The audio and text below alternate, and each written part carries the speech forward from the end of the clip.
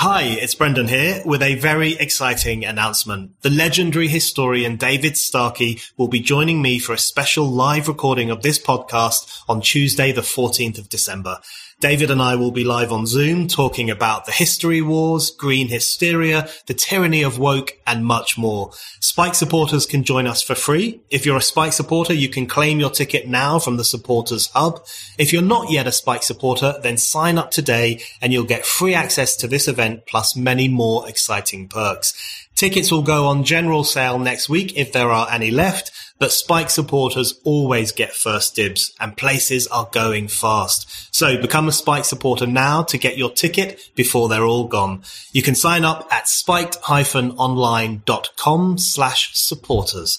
That's spiked-online.com/supporters. Now on with the show. You basically went from a world of nature and manual labor to a world of machine labor and human mental labor. And that is a much better world. And if you don't have a bias against human beings, you really have to marvel at how great a world of machine labor and mental labor is compared to a world of manual labor. And it doesn't really matter. Like, you would take twice as naturally dangerous a climate if you could have the machine labor and the mental labor. Like, you would easily, would you take twice as many hurricanes if you have the ability to protect yourself against hurricanes? You'd probably take 10 times more. Hello and welcome to the Brendan O'Neill Show with me, Brendan O'Neill. This is a podcast in which an esteemed guest joins me to talk about the big ideas, the bad ideas, the problems and the controversies of life in the early 21st century. In this episode, I am delighted to be joined by Alex Epstein. Alex is an American author and energy theorist. He is founder of the Center for Industrial Progress and is a former fellow of the Ayn Rand Center.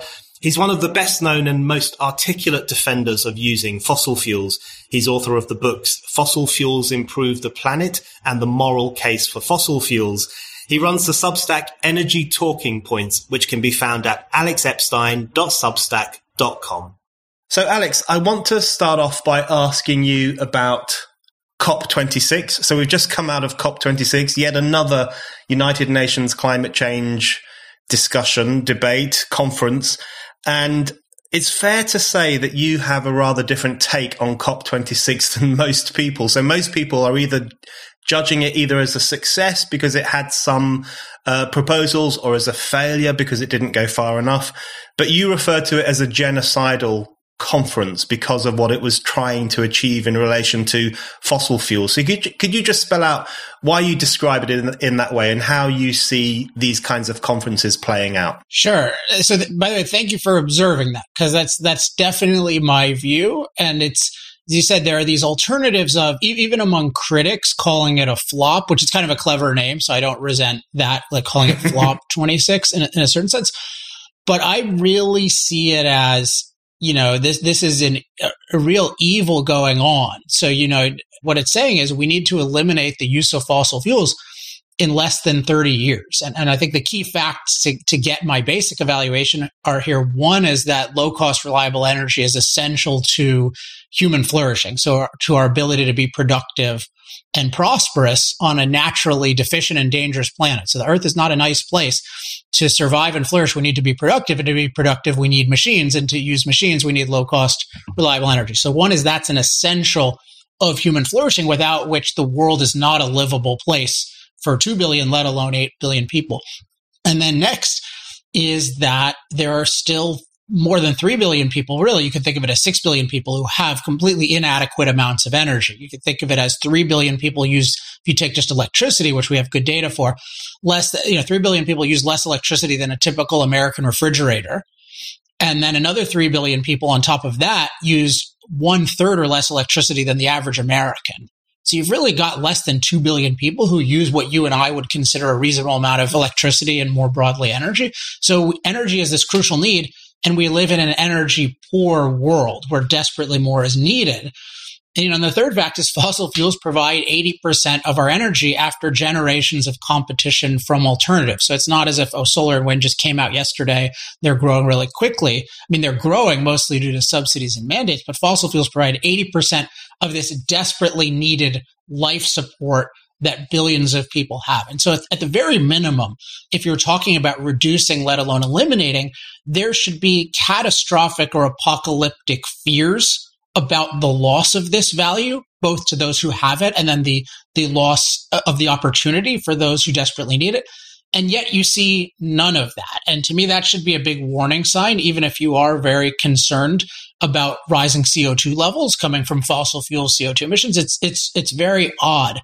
And I think what explains it at the root is that the moral philosophy, and I think of it as more of a primitive religion guiding this, is one whose ultimate goal is eliminating human impact on Earth. And I think that's why there's such an obsession about CO2. I think if you look at CO2, it does have a warming impact, but the apocalyptic thing of the idea it's ending the world, that's not justifiable from a human flourishing perspective, nor is ignoring the need for energy. It's only justifiable if your ideal is an unimpacted planet. I think that is really the core idea of the modern green movement, and it has unfortunately overtaken the world. And I think the other idea, which you do a really good job of countering in your writing, is what I call the delicate nurturer assumption. So the view that nature unimpacted is stable, sufficient, and safe.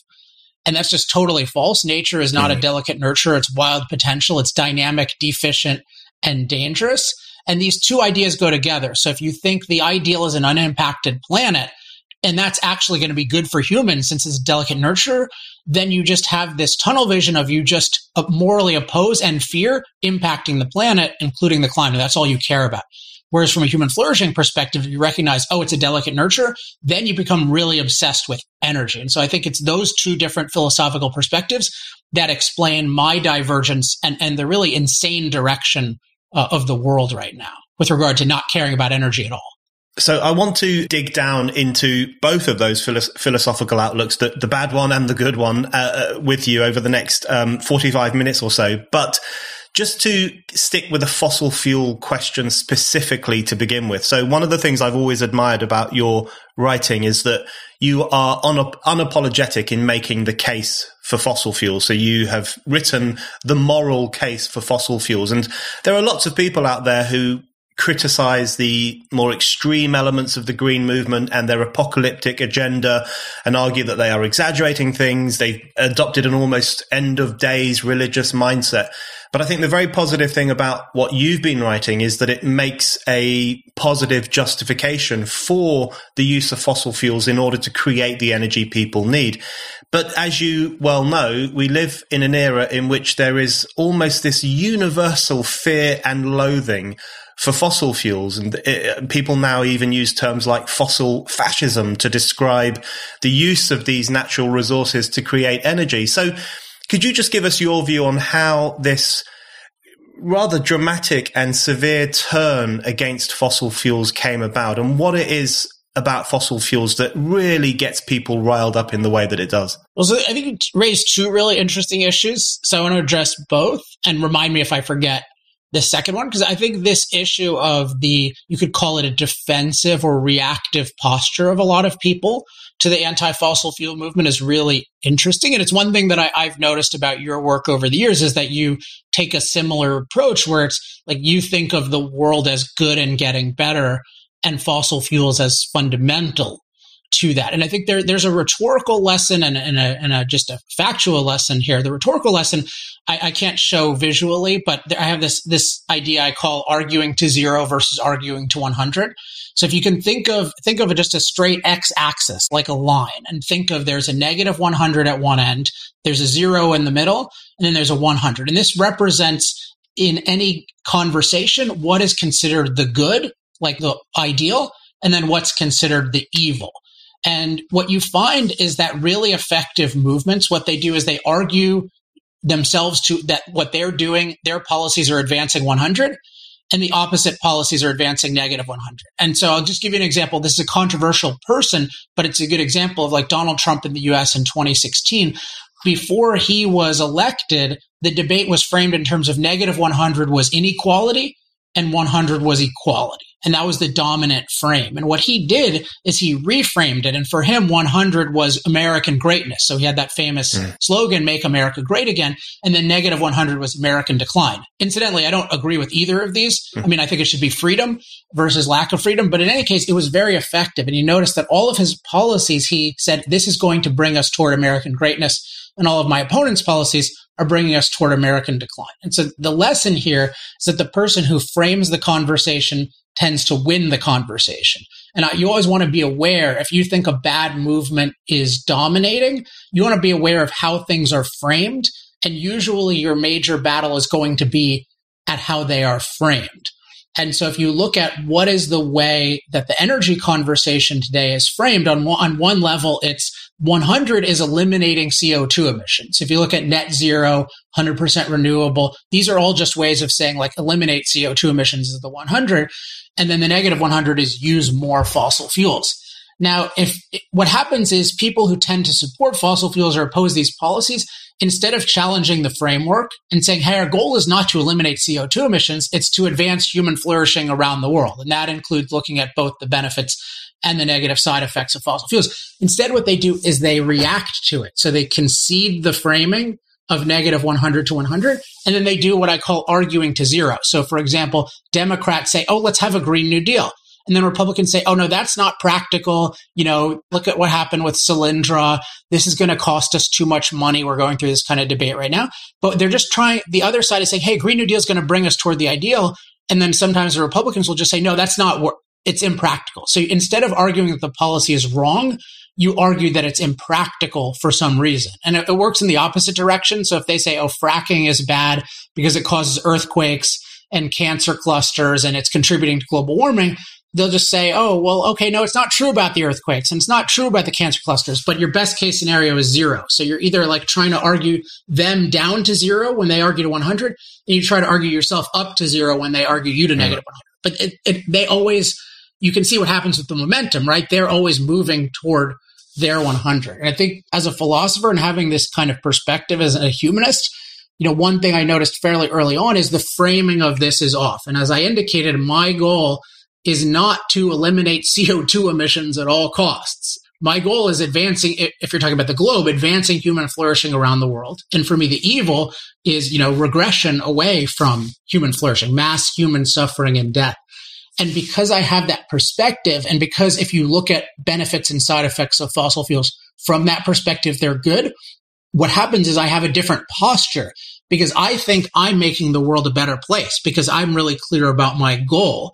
And I'm 100% confident that my policy is going to advance what's good and their policy is going to harm it. But if I agreed with their goal of eliminating CO2 at all costs, I could never have that confidence because I would just be slowing down. I'd be like the curmudgeon who's just finding fault in things versus the alternative who has an ideal of my own. So I'll just pause there, but that's my take on that aspect of the issue. Just on some of the specifics. So you mentioned there, and I think this is a really important point, that too many people respond defensively or reactively to these kinds of discussions. And you never really get anywhere when you do that. And particularly, you can see that around the questions of how much this stuff will cost.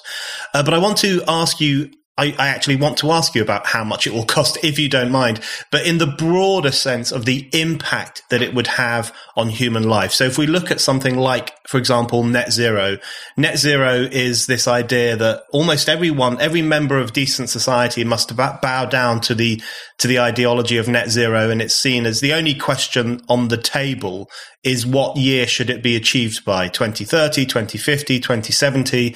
Those are the only options. And you can see how the debate is so violently shrunk to that one question of when to do it rather than whether to do it.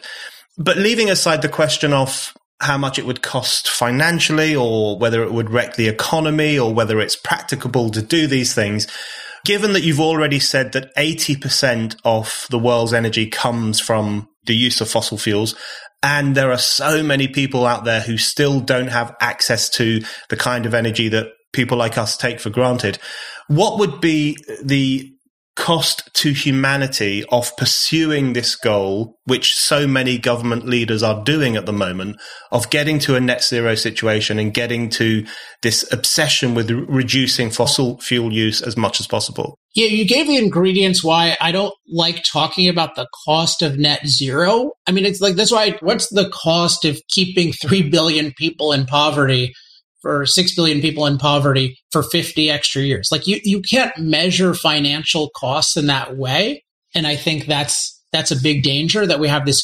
pseudoscientific, quasi-economic approach of saying, oh, let's put a cost on net zero. And so what I prefer to stress is that, hey, the world desperately needs more energy. We need more fossil fuel. And they're talking about like literally destroying the world. In the same way, you don't see, I mean, you do see some of these economic estimates of climate change, but actually whenever they try to do it with any not completely dishonest academic, they don't get the figures they want. So they, they'll talk in terms of like, oh, we're destroying the world, we're making the planet unlivable. And that's how I actually talk about it. I have a book coming out next year, Fossil Future. And I really do talk about like, this would make the planet unlivable for the vast majority of people. The key is getting how positively necessary fossil fuels are. And then you view the negative not as like, oh, 50 trillion, because none of those numbers mean anything, particularly with inflationary practices the way that they are. But you get like, oh, this is actually going to kill and ruin the lives of, it's going to end and ruin the lives of billions of people. Like it's on that level. And the other thing to get is, this is not a goal that came out of a human flourishing perspective. So it's not that people thought, oh, what are the policies? Oh, net zero. This actually came out of the most extreme elements of the environmental movement, the ones who are most deeply against human impact on nature as just a moral issue. And you take like Bill McKibben, whom I kind of debated, I guess, 9 years ago now. And he, one reason I wanted to debate him, and I actually paid him a lot of money to debate me at the time when I had very little money, was he's the leader of this fossil-free movement and this divestment movement that, it's now comes under ESG. But if you look back 10 years ago, it was his organization that was talking about like fossil-free, 100%. These were very crackpot views. And now they've become mainstream. And it's not because we've had 10 years of unmitigated achievement of net zero. Nobody has achieved net zero. There's nobody in the world who achieves net zero in a scalable way that is doing things that other people could do without ruining their lives, or even they could do possible. Like you can't plant enough trees and all this kind of nonsense that people get offsets for. So it's a totally out of bounds, like it's a crazy goal. And that's a weird thing to say, because this is a weird perspective to have, right? Because everyone is saying something. And so how do you respond? And what I find is, if I think it's crazy, I say it's crazy, and I give the perspective that makes sense. And it's quite effective. Like it's quite effective to just say, hey, here's the way to actually think about it. And this policy we're considering is insane, versus, oh, it's totally reasonable net zero. And oh, maybe 20, like it's not even in the bounds of a rational discussion. The most you could say as a goal is, we want to innovate forms of energy that could scale net zero. Like that I would take as a legitimate kind of goal. But if you're talking about, we are going to set a date at which we're going to eliminate fossil fuels, regardless of the state of the alternatives, and particularly we're going to oppose nuclear, we're going to oppose hydro, I mean, that is just totally out of bounds. That's off the reservation from a human flourishing perspective. Spiked is producing more brilliant content than ever. The best way to keep up with everything we do is by signing up for our daily newsletter. It's called Today on Spiked. Every weekday, you'll get a roundup of all Spike's content, plus some exclusive commentary from the Spike team. So to never miss a thing, go to spiked-online.com/newsletters and sign up to Today on Spiked. So, of course, one of the things that underpins this incredibly negative philosophical outlook of, the terrible problem, the allegedly terrible problem of the human impact on the planet, the human footprint, as it used to be referred to, as if it was a bad thing that humanity had stamped its mark on this planet. Right. The ideology, or one of the claims, of course, that underpins this is the notion that we are living through an extraordinary climate emergency. And what's happened over the past few years is that the language has changed a great deal. I mean, not only in the sense that we went from global warming, which people obsessed over for a long time, to climate change, but now we're going from climate change to climate crisis, climate emergency. You have newspapers like The Guardian, whose house style is now to say climate emergency. They don't say climate change at all. So there's this constant drumming up of these awful apocalyptic scenarios and this notion that we live in a unique emergency which could end life on Earth. I mean, this is literally how people talk. And one of the things that I think you say about this, which is very interesting, is the role that the IPCC plays in stoking up this notion that the world is coming to an end or things are terrible, and how it kind of contributes to that culture. Because a point lots of people I've heard make is that, you know, the IPCC is relatively reasonable. It's got all this science. And the problem is the journalists. The problem is the environmentalist activists who kind of take it out of context and weaponize it and use it to push a message that is not reasonable. But you have a more subtle take on the interplay of all these different groups and activists and organizations. So could you just speak a little bit about where you think this notion of climate emergency is coming from and why it's so problematic? I mean, it's just a fact that human beings are far safer from climate than they've ever been. And so when people, you know, I've talked about this, Lomborg talks about this a lot, Schellenberger talks about this, like, you know, climate-related disaster deaths are down 98, 99% over the last century. So that's from storms, floods, extreme temperatures, et cetera. So that's a fact. And if somebody is talking about the future of climate danger and they don't recognize the present, they're either ignorant or a fraud. So that's one thing that you never hear that. And then the other thing is just if you look at the history of this planet, like we've had 10 times more CO2 in the atmosphere. We've had much warmer temperatures. They don't always correlate, by the way. But there's nothing that we could conceivably do that would make the planet an unlivable place for the most adaptable species in history. The most you could do, and there are reasons to want a warmer planet. And certainly a greener planet, which more CO2 would give you. So the only reasonable arguments are that it is a disruptive rate of change. That is, we're changing from because you're really changing just to a more tropical planet because you tend to warm more, at least at the North Pole. So are we changing more quickly toward a more tropical planet than we would like? And so that's a reasonable question, but that's not end of the world. It's going to become unlivable. It's all going to be a desert. It's all going to be dry. Like, oh, really? A warm tropical place is not a desert, right? A warm planet is generally a wetter planet. So you have to just recognize that this whole idea of climate emergency, the world is going to end, we're going to go, like, this is all baseless. The most plausible thing is sea level rises. And if you look at those, they're pretty damn slow. And even if they were 3 times less slow, they'd still be slow. Nothing compared to our ancestors 10,000 years ago who had to deal with really rapid sea level rise. So just get this out of the way that there, from a human perspective, there's a climate emergency. It's only an emergency from the moral perspective. If you think it's evil for us to impact the planet, then it is an emergency, but it's a moral emergency because you think human impact is evil, not in the same way that anesthesia would be a moral emergency for such a person in the past. And then the other thing is you have this delicate nurture view of the climate. Oh, it was perfect at 280 parts per million, and now at 420, it's going to become a devil and kill us. And before it was great, and we never had droughts, and nobody ever died. Right? It's just total mysticism. So once you get that out of the way, there's a question of how is it that the whole, in fossil future, I use the term knowledge system. So the set of institutions that is supposed to give us expert knowledge, how is it that that whole set of institutions is giving us climate emergency? And so you mentioned the UN and the IPCC. So the head of the UN, who is therefore the head of the IPCC indirectly, Guterres, I mean, this guy is, he talks about code red for humanity and talks about things like extinction, and he portrays the world as in a terrible state.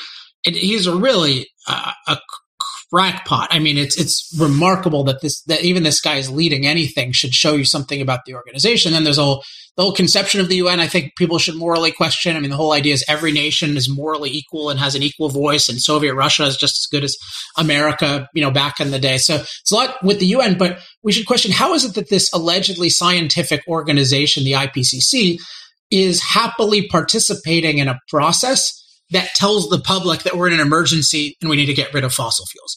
And it can't be. So there is this criticism, as you mentioned, that I call them the disseminators. You can call them the journalists, but the people who are supposed to tell us sort of what's the state of expert knowledge in a field, that they are just screwing up. So it's the New York Times and the Guardian, et cetera. And they are definitely screwing up. And there are many documented examples of them just wildly distorting what the IPCC says.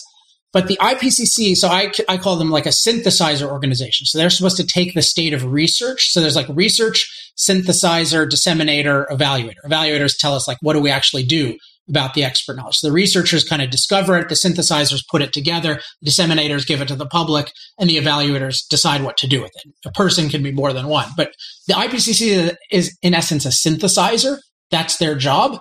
And I think one thing you can see that I've pointed out repeatedly is they do not mention at all, even in their long reports, let alone their summaries, that we are safer from ever than climate.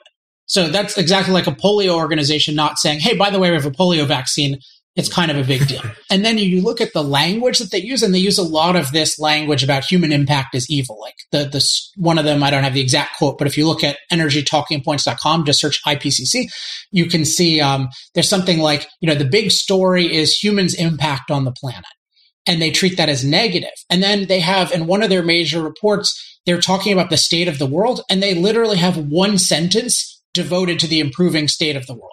And again, this is, you've pointed out, the world we live in is so amazing, even compared to 40 years ago, particularly for the poor. Extreme poverty, less than $2 a day, has gone from over 4 in 10 to less than 1 in 10 in 40 years. Like, it's an amazing improvement. The IPCC doesn't acknowledge any of this.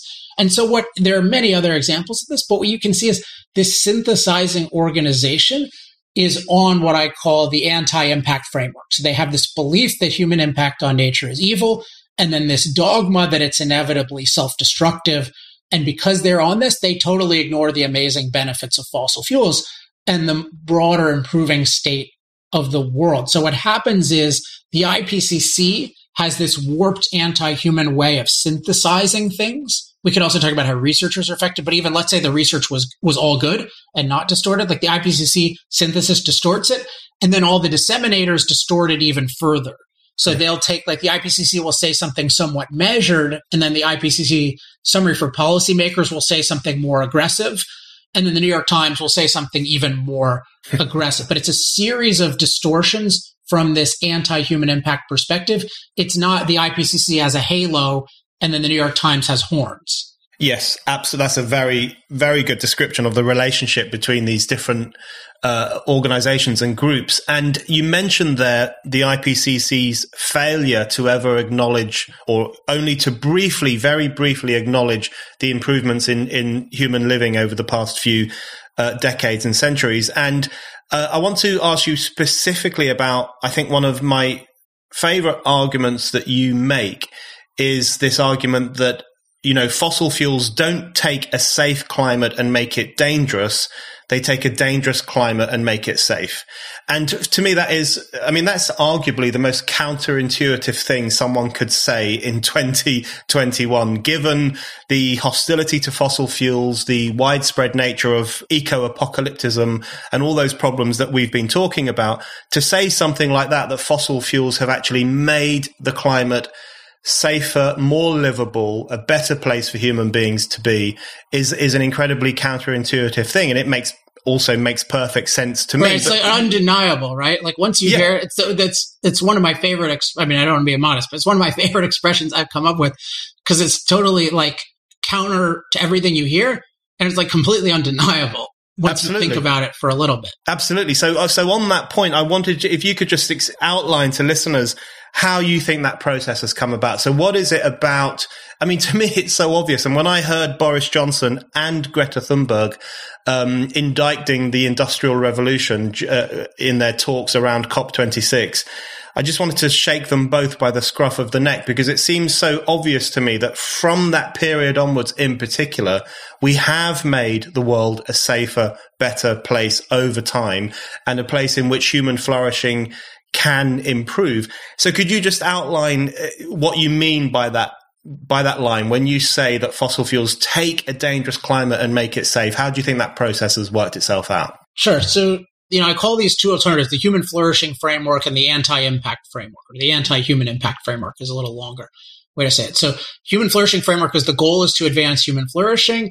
And we recognize the planet is wild potential. So it's dynamic, deficient, and dangerous. And so the anti-impact framework is to say that the goal is to eliminate human impact on nature. Human impact is intrinsically immoral. And then the delicate nurturer assumption. So the view that nature is stable, sufficient, and safe. Like, it makes no sense that it's a delicate nurture. And so this applies to the whole earth, but it certainly applies to climate. Like, climate so it's dynamic, it's changing all the time. It's deficient in terms of even like we need warmth from the earth and we need rainfall, but we don't get that in a consistent way. Sometimes it's way too much. And that relates to dangerous. I mean, you can have storms that would wipe people out. So you have to just start. The starting point is, and the undeniable thing about that phrase of mine is that the climate is naturally dangerous. And we really have to take that seriously. And I have a bit about this in Moral Case, much more in Fossil Future. I have a whole chapter on what I call climate mastery. And I go through every type of climate danger. And one of the things I show is just what this was like when we aren't empowered. That is, when human beings are at a low state of productive ability, where we have to cope with nature ourselves. And it is scary, the stories you hear about, like, oh, in China, a flood can kill 30 million people. And you just have these devastating droughts and famines year after year after year. So the first point is that, climate, like the rest of nature, is dynamic, deficient, and dangerous. And then the key is, like the rest of nature, its livability is related to our productive ability. So how much can we produce the values that we need to produce new resources and counter nature's threats. And so in the context of climate, you can take any climate danger, but let's take drought, which is historically the biggest climate-related killer because it kills your food supply. As you look at drought-related deaths, down over 99% over the last century. Why is that? Well, it's because we can produce all these protections against drought. So, for example, we can produce irrigation. How do we do that? We use machines. Machines amplify and expand human productive ability. That's what they do, very dramatically. So we have these irrigation machines that can take water from where it is to where you need it. And then we also have these amazing drought relief convoys that can take, if there's a drought in a place in Africa, you can take a place with a plentiful harvest and you can ship it over and you can save millions and millions of lives that way. We also have increasing desalination technology. So we can actually start to take the ocean, which is an unlimited source of water, and we can, make drought effectively a thing of the past. So even drought today, the definition of drought today is totally different than what it meant. I live in Southern California in Laguna Beach, and periodically we have these drought warnings like, oh, we're in this dangerous drought. It's like, it doesn't really affect, some people are taking shorter showers because they don't understand the very small amounts of water involved in that. But we do not experience a real drought, even like they did in the 1930s. And it's because we have this incredible productive ability where we figured out how to get these machines to do all of this drought protecting work for us. And the same applies with extreme heat, extreme cold. With all of these things, just ask yourself, how are machines keeping me unnaturally safe from climate? And then you get to see, oh, wow, we really have a totally different planet now, because it's a planet with all of these amazing machines doing, I call them machine laborers sometimes, like doing all this work on our behalf. And the other great thing about those machine laborers, which depend on low cost, reliable energy, is it's not just a planet of machine laborers, but the machine laborers free up so much time for humans that we also have mental laborers, human beings with minds who can figure out new things. And so it's this, you basically went from a world of nature and manual labor to a world of machine labor and human mental labor. And that is a much better world. And if you don't have a bias against human beings, you really have to marvel at how great a world of machine labor and mental labor is compared to a world of manual labor. And it doesn't really matter. You would take twice as naturally dangerous a climate if you could have the machine labor and the mental labor. You would easily, would you take twice as many hurricanes if you have the ability to protect yourself against hurricanes? You'd probably take 10 times more. And this goes to show that the things the IPCC is talking about is not even on that order of magnitude. They're talking about, oh, maybe it's 20% more intense or 10%. What they're actually talking about is so trivial compared to the magnitude of what the mastery abilities we have are and what losing them would mean for our safety from climate. Absolutely. And even there where you're talking about the machines that we've created and the how they have contributed to the freeing up of time and to the improvement of the climate and to the shrinking of the problem of poverty, as you will know, one of the problems with the contemporary era is that even a word like machine is seen as a problematic term. And every news report on climate change is illustrated with a picture of a factory or an oil rig or some other horrible, disgusting contraption that humankind has invented, with no consideration for the extraordinary impact this machinery and these inventions have had in terms of improving life and improving the planet and making the climate safer. So I want to ask you a few questions about what you very aptly refer to as the anti-impact side in this discussion, which is the dominant side, sadly. And the argument that you make, which I think is very convincing, is that the anti-impact side, it may present itself as a science-led movement, as a concerned movement, as a movement that loves nature, likes the environment, wants clean air, as we all do.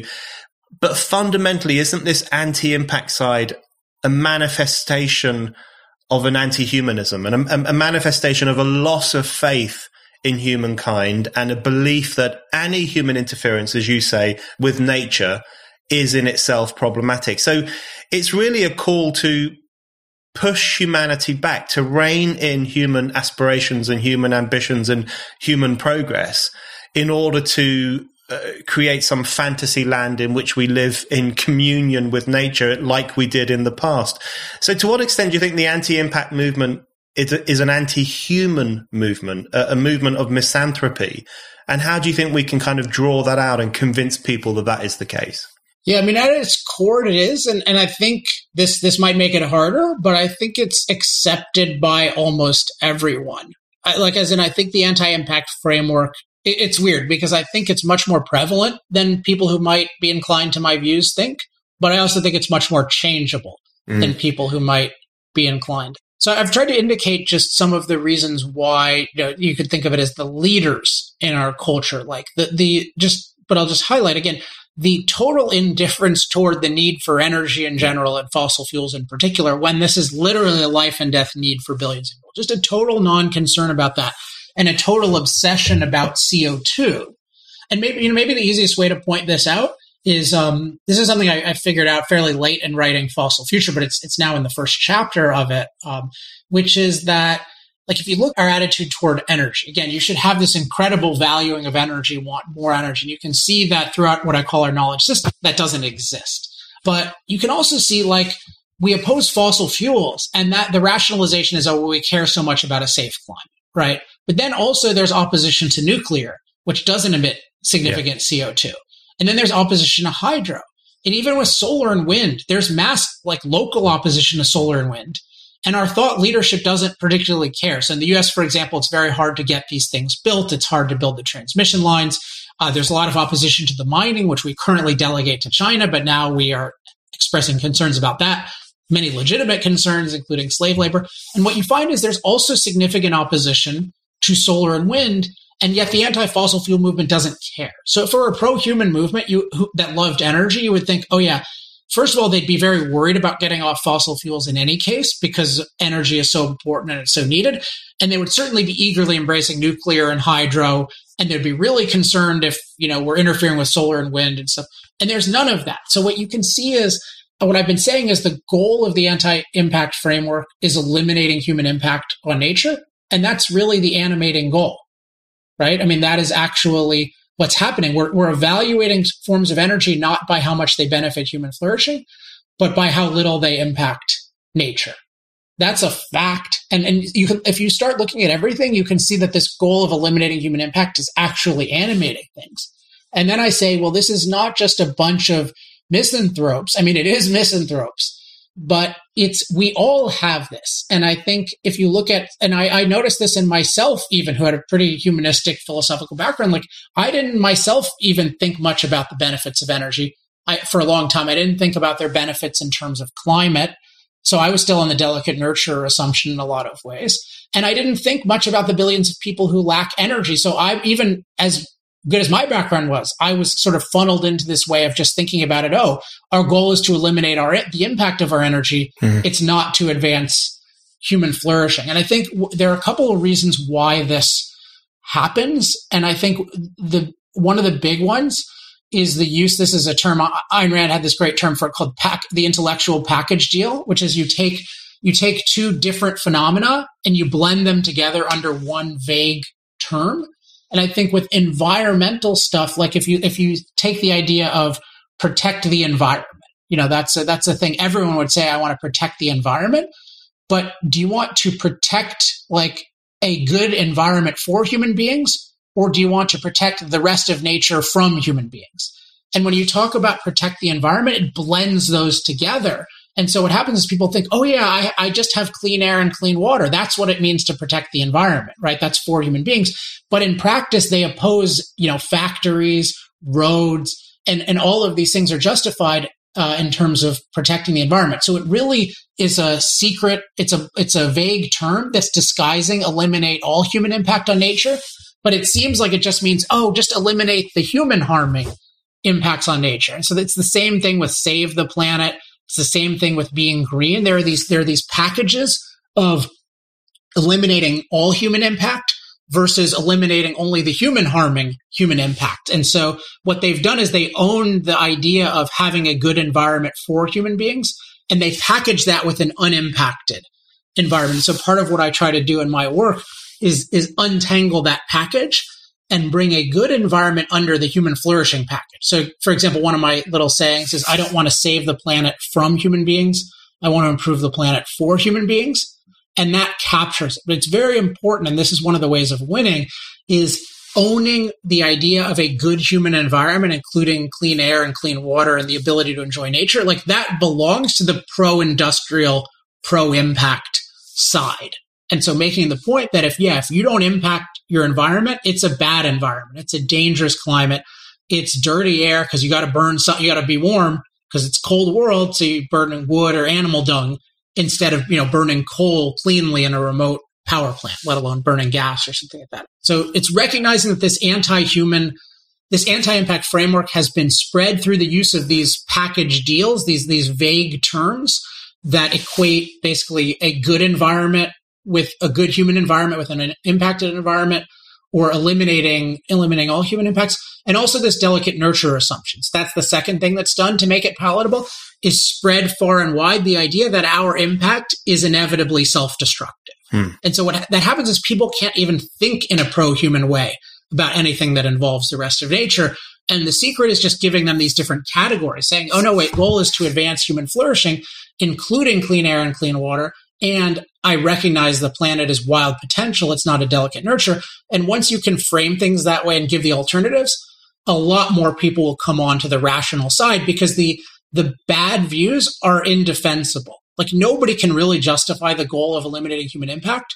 Nobody can justify the delicate nurture assumption. They only get entrenched if people react to them and don't reframe the conversation and replace them. And I think that's a lot of the reason I'm having success, is because I just have these alternatives that make a lot more sense. And I really put in the sunlight how irrational eliminating human impact and how irrational delicate nurture are. Are you looking for the perfect gift for the pro-freedom, anti-woke person in your life? Then look no further than the Spiked shop.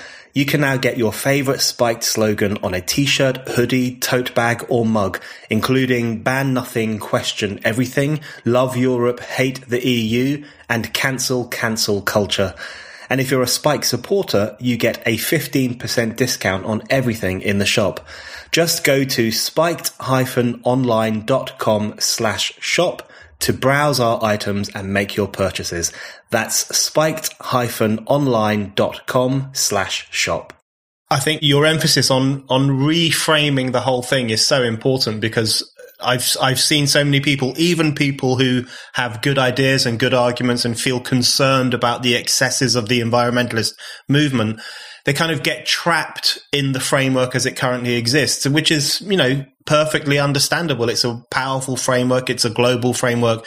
It can be difficult for people to say, no, we want to take this framework away and put in a new one that emphasizes human flourishing.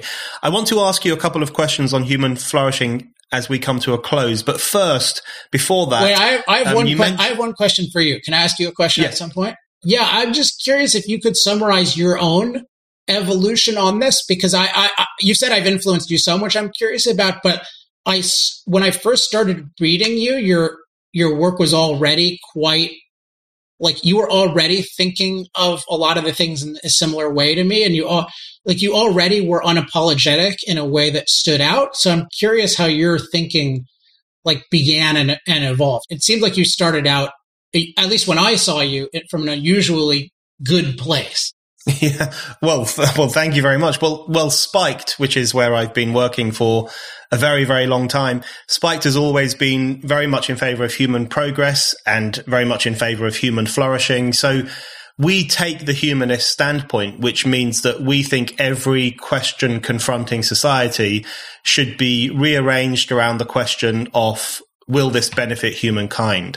What is the right course of action for us to take for the greatest benefit to humanity? And we try and weave that kind of human-focused approach into pretty much every issue that we write about, whether it's freedom of speech, which we think is incredibly conducive to intellectual human flourishing, or education, which we think should be the highest standard imaginable in order to allow young people to flourish, right through to questions of industry and progress and development, where we think that the question of what human beings need, what is in their best interest, should really be the driving force behind all of those issues. So we come from a similar line to yours in terms of human flourishing. So we've always, at Spiked, we've always had a very instinctive and also politically outlined critique of environmentalism, because we recognized from the very beginning of Spiked that environmentalism was clearly a political manifestation of some very problematic anti-human trends,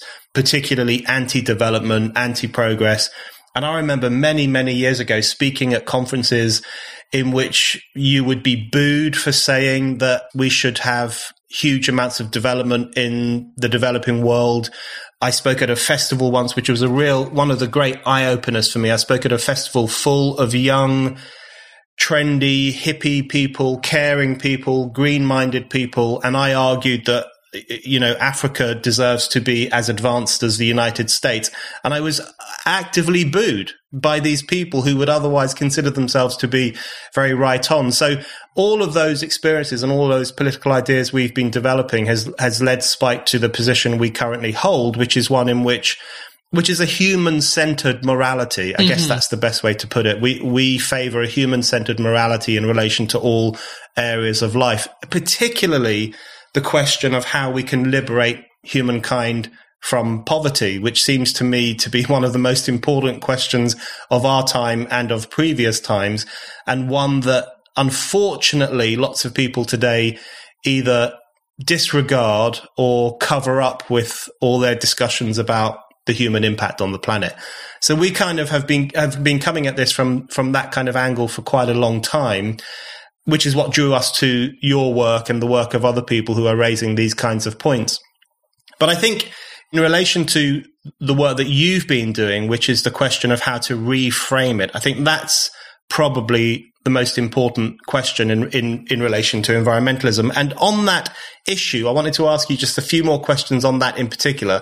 On the nuclear thing, you mentioned nuclear there, and I think that's a very good example of what you were just talking about, which is the anti-impact nature of this, because one could very easily make the case that nuclear is the road to go down if you want to stop using so many fossil fuels, if you want a cleaner, safer form of energy, and so on.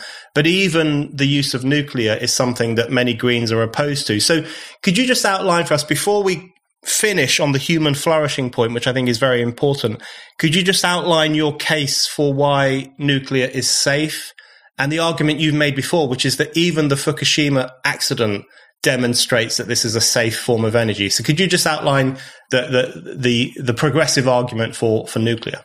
Yeah, by the way, I like that you use progressive as a positive versus I hate when the other side, historically I don't align with the progressives in America because they are anti-freedom. So it's viewed as, I regard America as progressive, like as in the founding fathers as the ultimate progressives. But I hate calling anti-freedom, anti-human impact people as progressive, particularly because progress is human beings impacting the earth in more and more intelligent and effective ways. So yeah, with nuclear, it's pretty straightforward. I mean, one thing, if you're just interested in what's safe, is you can actually look at death statistics, and nuclear radiation has essentially in the civilized world 0 deaths from radiation. So a couple people died in the Fukushima plant but it's like falls and stuff like that, like somebody falling, not that.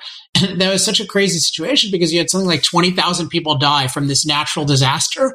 And yet the nuclear plant, which was actually basically the safest place to be at that time, got all the blame because there's radiation that was released, but it didn't kill anyone. And so the basic issue is radiation can be harmful for sure. I mean, we can have bombs and it can be very effective at killing people, but it's all about the magnitude and the time scale that it occurs on. And basically the way a nuclear power plant works is it is incredibly difficult for a deadly radiation release to occur.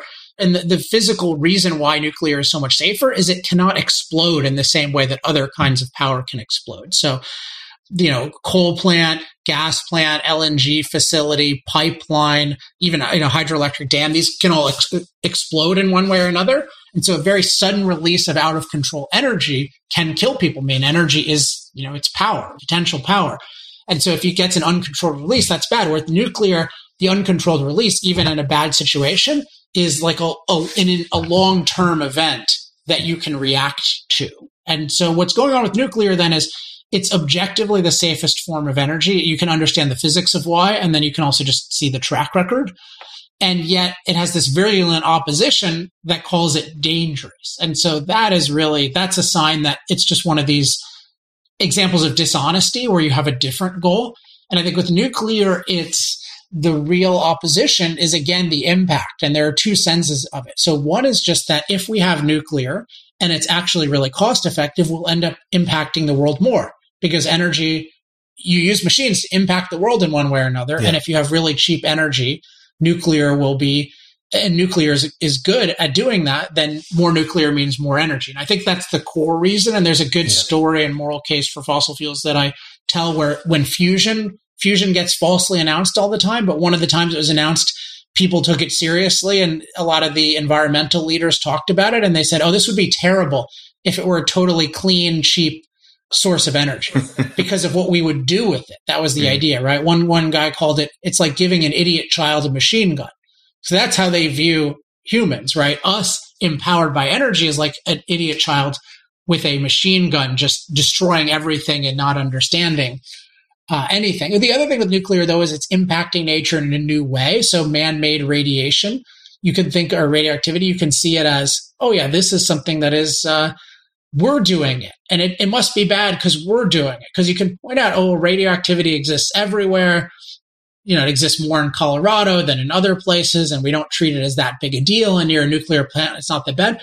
But it's really, oh no, we created it, and it must be bad. And you see this with the waste, like, oh, the waste is so bad. But the waste is it's just this material that we created, but it's not a particularly dangerous or difficult to deal with material, particularly because it's so compact, because nuclear tends to be so compact. So it's just one of these situations where there's this faux safety argument, but it's really just this impacts nature, and we think that's wrong. Absolutely. Okay, Alex, just a couple of final questions on the human flourishing issue and how we can push this idea a bit more. And the first thing I wanted to ask you is whether you think all the things we've just been talking about and the things that you've been writing about for a long time in relation to this obsession with limiting the human impact on the planet rather than the question of how to increase human flourishing and liberate the human potential. So things are the wrong way around from the very beginning. How much do you think this ties into a broader crisis of humanism? Because it seems to me very often these days that human beings are seen as a problem, not only in relation to nature and the so-called human footprint, but even in relation to each other. We're seen as toxic. We're currently seen pretty much as vectors of disease who need to be controlled in case we spread viruses. We're seen as, men are seen as problematic and other people are seen as victim groups. I mean, there's a whole, it seems to me there's almost a tidal wave of political campaigns and things, as you said, that get lumped wrongly under the title of progressive, which really winds me up as well. But there seems to be so many different points of view, campaign groups, arguments, ideologies these days, all of which create an image of humankind as being somehow problematic, toxic, polluting, dangerous. How do you think that's come about? And what do you think to be is a good way to really counter these anti-human arguments and make the case that, we're a pretty good species, we're a pretty clever species, and we have the potential for good within us? I don't maybe think of it as a total attack on humanism exactly. That's the part of it I understand the best. But in a sense, you can think of it as an attack on achievement or human achievement or human values, because in many of these situations, there are victim groups that, are used to justify the attack. So you take something like the 99% and the 1%, right? That whole categorization and demonizing the 1%, even though everyone should know that at least some of the 1% have created enormous value. Like you take a Steve Jobs or a Jeff Bezos and think, like, if those guys had not been there, the world would be very different. And I would say in a worse way, a considerably worse way. But that's not really saying all human beings are bad, right? It's saying the human beings who have achieved something are bad. And I think, or who they've achieved something or have some value. And I did a post on Twitter on this woke religion, because Michael Schellenberger had this interesting taxonomy of woke religion. And what I found is all these woke causes, at least in my interpretation, they have this anti-value, anti-achievement. So even with, take some of the transgender stuff, the seeming justification is like certain people have been really mistreated and brutalized and singled out, and that's really disgusting to see. But then there's just this attack on kind of anyone who has a, quote, normal sexuality, and just treating that as bad, and you should feel guilty, and you need to totally change the way you think and talk to everyone. And like, there's just this attack on the kind of more, the people who are like seemingly healthy and comfortable in their own situation. And there's just a desire to attack a lot of human institutions. Even with the police, it's not so much like reform police, but it's just like, oh, let's attack and replace it with anarchy. So there's this hostility. I mean, there's a lot, really a nihilism, you could call it, like in terms of, so it's in a sense worse. It's a broader thing.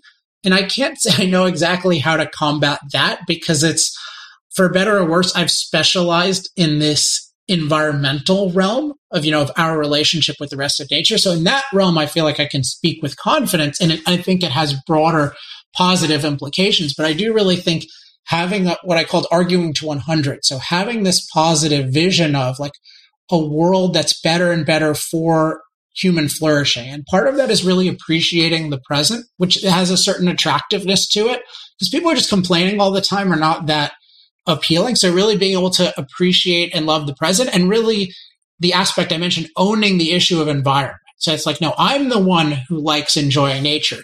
You who want to put us back to, digging for roots out of the dirt, you don't get to enjoy nature under that philosophy at all. So really having a 100 that owns all the key value issues, I'd say that's what we are entitled to as humanists. And then really having them as negative 100, as in these are regressives.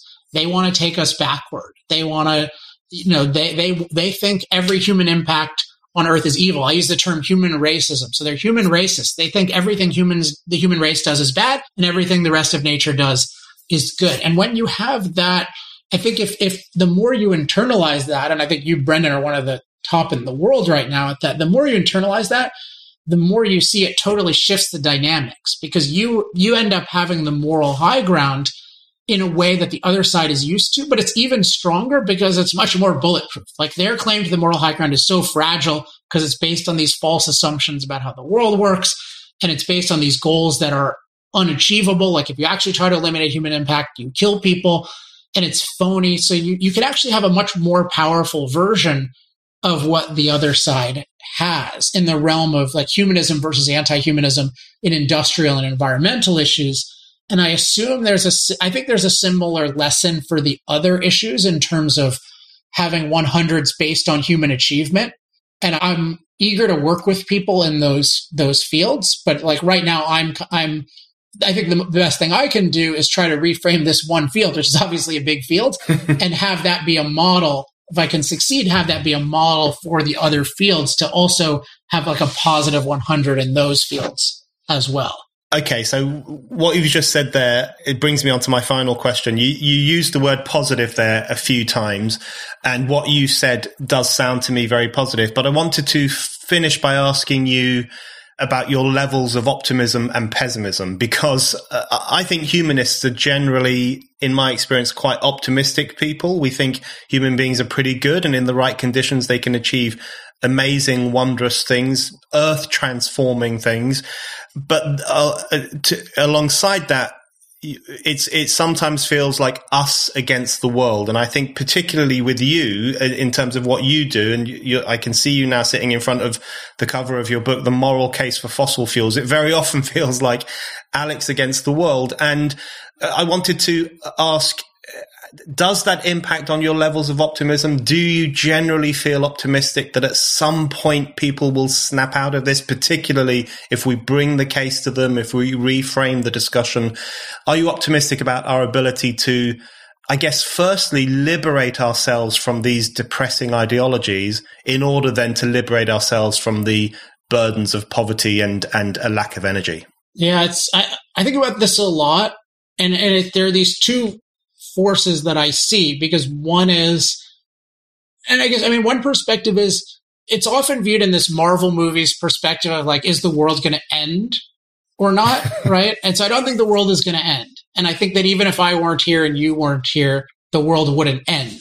Like, oh, everyone. And I don't think they would do the worst of these policies, but I'm a humanist, but I'm also an individualist. So I really think in terms of, okay, there are billions of people whose lives depend on a better direction versus a worse direction. Like these increments of bad or good really matter. And from that perspective, there's a lot of bad in terms of just, there are literally billions of people who will not progress already based on the policies, who will not progress and have the same opportunities that they would if there were better policies. And certainly with what we're talking about now could really lead to regression. We're already seeing it in Europe. In the US, it could lead to serious regression if we do what I call unilateral disempowerment. And, in the US, we're at the end of November right now. We're talking about this, what's called a reconciliation bill or Build Back Better, which would be like horrific for our country and our energy and would be an incredibly regressive force. And it is scary. So there are these factors. And then the scariest thing is actually the security stuff. So it's something like the rise of China. It's the rise of certain countries that are very committed to dominance, including having good energy in the context of our countries like screwing around, including screwing up our energy. Like that's really scary to see how focused China is and how much fossil fuel they're willing to use versus we're arguing about gender pronouns and trying to deindustrialize. In effect, like that's the number one thing that scares the hell out of me personally. So that's the pessimism. But then the optimism is I do see a greater and greater uptake for my ideas and humanist ideas. And I find that the better I can keep getting better at articulating them. So every year I feel like I get better and I reach more people. And I still think I could probably get about 5 times better. So I think there's just a huge amount of opportunity to improve, including to bring on more people, but to also improve the state of the art. And then at the same time, that coincides well with the realities of the falseness of the other side being revealed. So they keep saying, oh, we're going to all die from climate, and yet climate-related deaths continue to be low. And they keep saying, oh, green energy is amazing, and yet Europe is afraid of winter now, which just should be such an embarrassment. And so we're seeing the more that we spread a good framework and a good factual understanding of the world, the more people will be able to see these incremental declines, and they'll be able to understand them and reverse course now versus just the whole thing collapses. Because you don't want that. And even when the whole thing collapses, there's no guarantee people will do the right thing because the demagogues will always have some interpretation that's favorable to them. It'll be like, oh, we didn't build enough solar somehow. We needed more storage. So in terms of motivation, I'm very motivated because I can see my perspective improving and I can see it changing more minds and I can see it growing. And I can also see there's all these things in the culture that people are going to have their eyes more open to. So just as one concrete, there's much more awareness of the fact that we're safer than ever from climate than there was when I published Moral Case for Fossil Fuels. And particularly the guy who first publicized it, Inder Goklani, I think I don't know when he first publicized it, but I learned about it, I think in 2007. And that's a really important thing. You see it all over the Wall Street Journal now. Lomborg talks about it a lot. Schellenberger talks about it. That's just one example of how a humanistic way of thinking is leading to a greater humanistic understanding in the world. And so I think they can do a lot more. And if people want to sort of track what I'm doing, the best place to go is I have this website, energytalkingpoints.com. And if you sign up for the mailing list there, you'll see kind of, I'll send out a couple times a week the latest talking points. And if you've listened today, you'll kind of see, oh yeah, he's trying to frame this humanistically. He's trying to give really useful arguments and facts. And the goal there is just anyone who's at all favorably inclined toward this perspective, that you have all the ammunition in the world. Like, you don't have to do the work that I do. You just have to understand the basic framework, and you can confirm my facts for yourself. But this will make you a very powerful warrior for the truth. Alex, thank you very much indeed. Thank you.